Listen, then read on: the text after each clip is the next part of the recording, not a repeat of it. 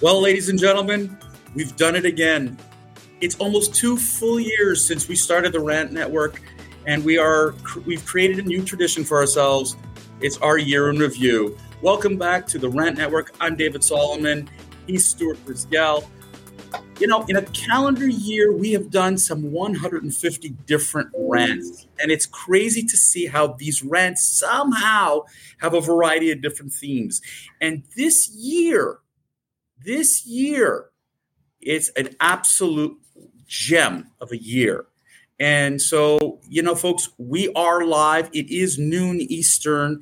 It is a beautiful day wherever you are. But these 15 stories, and we're going to do 5 and 5 and 5. Today, we're going to do 5, Wednesday 5, on Friday 5. And we're going to start at number 15, Stuart. And the 15th story that really got to us this year, alternative energy. Oh, yes. I remember alternative energy. You have a wonderful friend. What's your friend's name again? Sass Perez. Sass Perez. Nice guy. Thinks, and he's very well educated, knows the topic very well.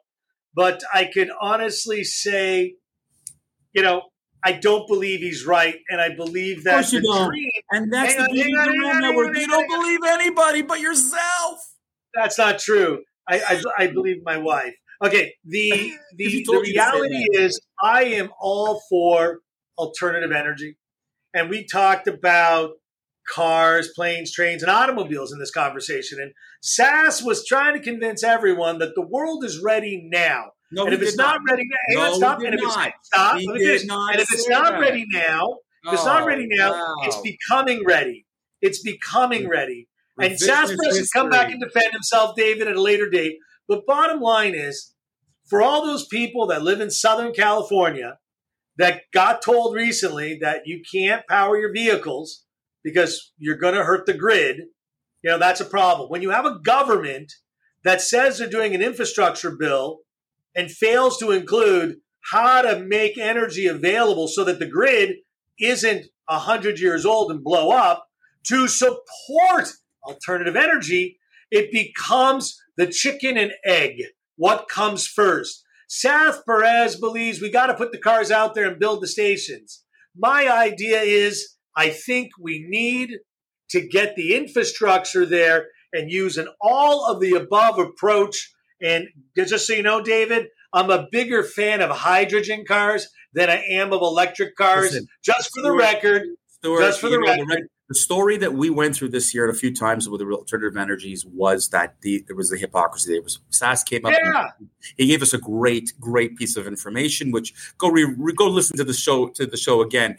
But the thing is that what we found is that the governments themselves were full of crap.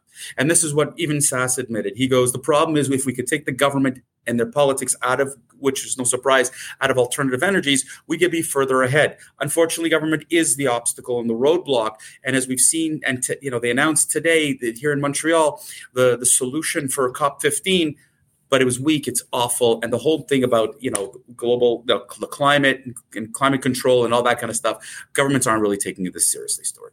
David, on that note, I'm going to say introduce subject number 14. Now, we all know that I'm the former athlete of the bunch here, and we all know that I know jack shit about sports.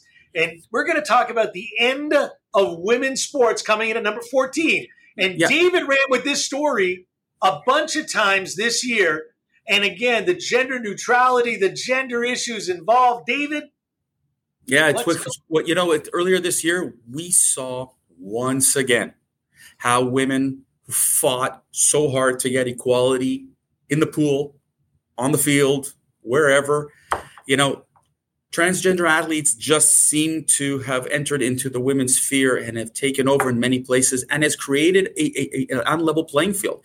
And in order to accommodate transgender athletes, women once again were slighted. And again, nobody, God forbid, the NCAA, anybody else would take by the horns. Everybody threw the problem at somebody else. And the whole thing about this year about women's sports is that we're seeing it not just at the university level, we're seeing it at the high school level, where girls are suddenly marginalized again in sports.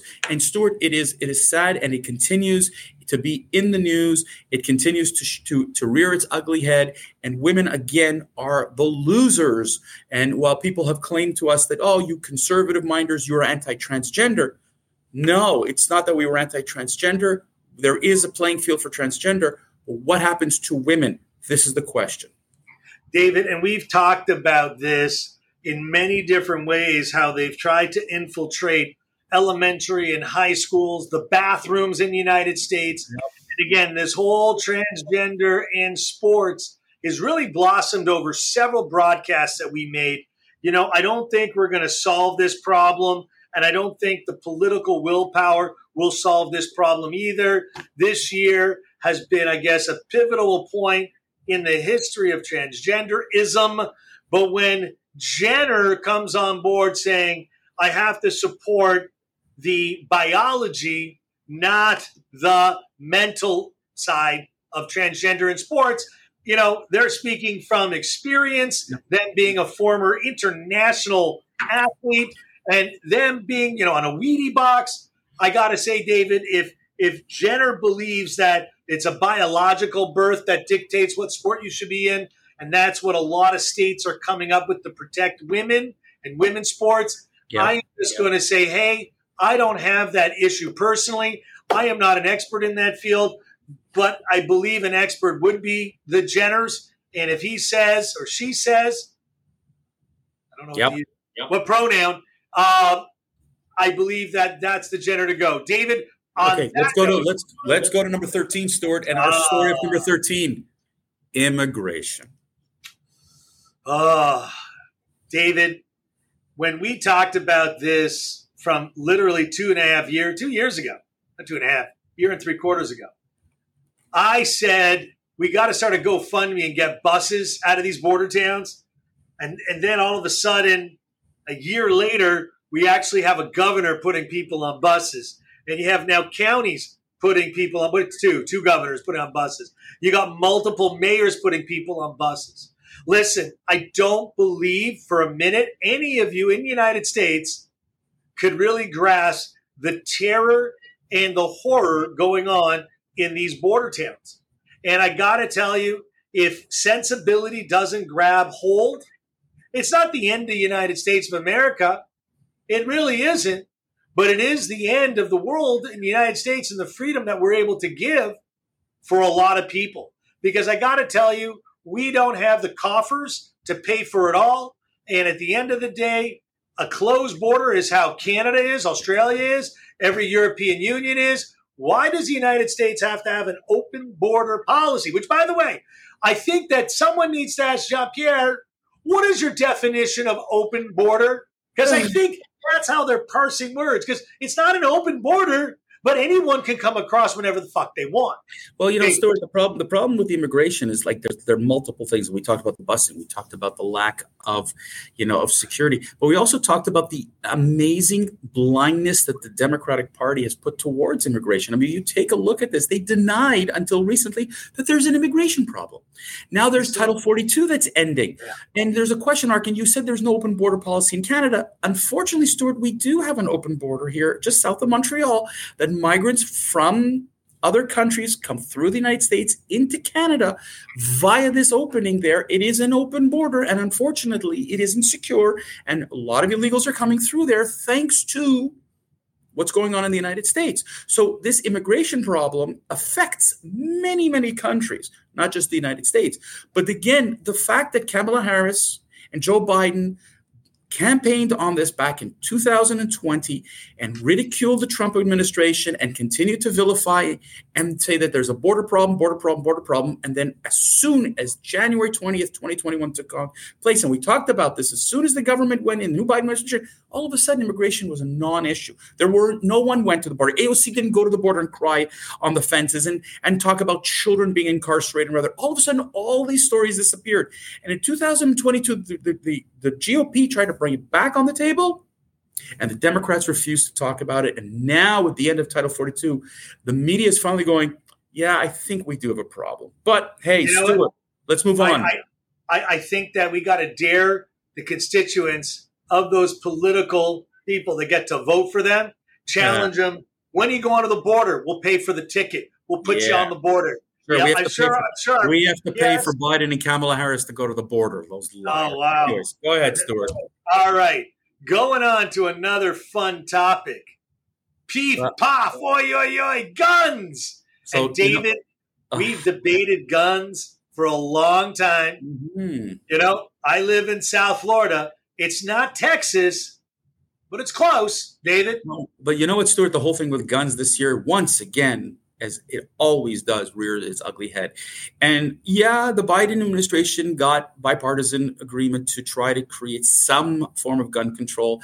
And the politicians patted themselves on the back for this wonderful piece of legislation, but it didn't change anything. Of course, it did not. And once again, blame, politicization, pointing fingers, NRA, yada, yada, yada, yada. And we're seeing how guns have proliferated yet again in the streets. And with the lack of, the defunding the police, with increasing crime, with DAs ignoring, their jobs, all of a sudden, gun crime continued to skyrocket, people's possessions of guns. And again, the Second Amendment comes into play. And yet when you bring this up, again, it's a fascinating story. And in Canada, where we were such a docile country, all of a sudden, we're also experiencing a gun problem. We're trying to get into gun control, gun registration, and the Trudeau government once again botched it again. And the Biden administration that's trying to do more, quote unquote, for gun control cannot and will not, because they have to blame somebody. The GOP is always to be blamed because they're in bed with the NRA, Stuart. And frankly, this whole thing about gun control and whatever, it's not going away as long as Americans love their guns more than they love their children. David, at the end of the day, guns are a problem in a lot of places in the United States. But I just want to put on the record, there are more gun deaths in Illinois than any other state. And you know what? I don't care what you got to say. When you got horrible governance, you're going to have horrible problems. And when the police are defunded and the mayors and the governors don't want to support them, you're going to have even bigger problems. Dave, on that note, let's move on to the final topic of today. Ladies and gentlemen, this is a story that Stuart, since the beginning of the rant, has been talking about this and warning people. And yet, the poop hit the fan just a little while ago. Well, I don't know if the currency and we talked about crypto and its volatility, but the FTX story ended our year in such a beautiful way, Stuart, and it hasn't ended yet.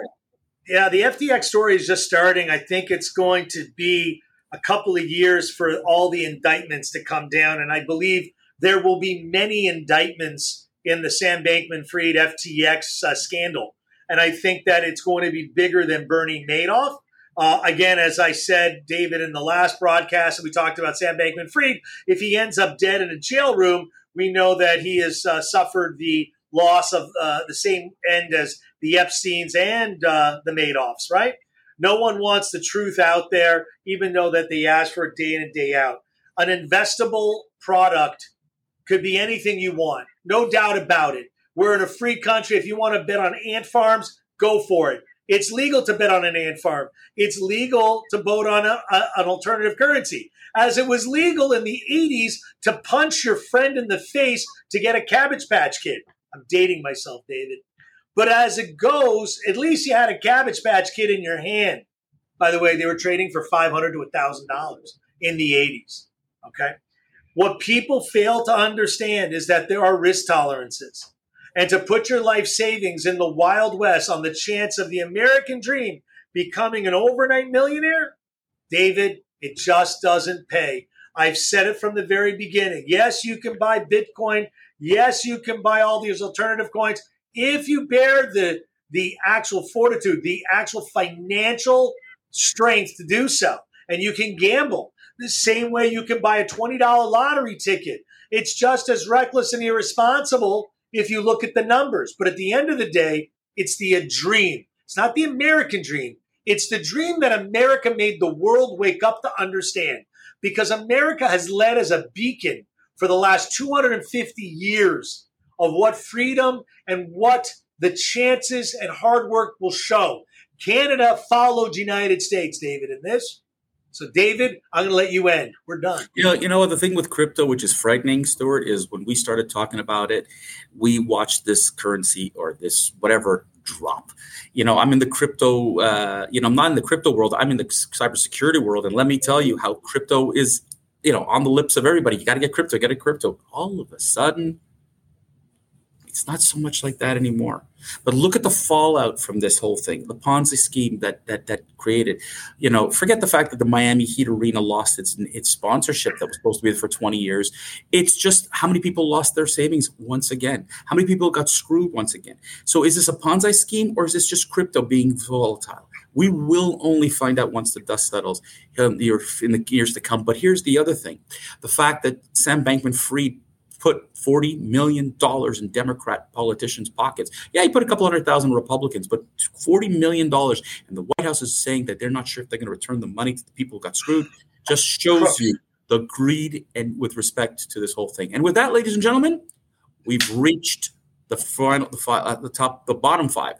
On Wednesday, our middle five, we are going to do 6 through 10. On Friday, 1 through 5. Looking forward to seeing you guys on the other side. Have yourselves a great week. We love you. Catch you on Wednesday.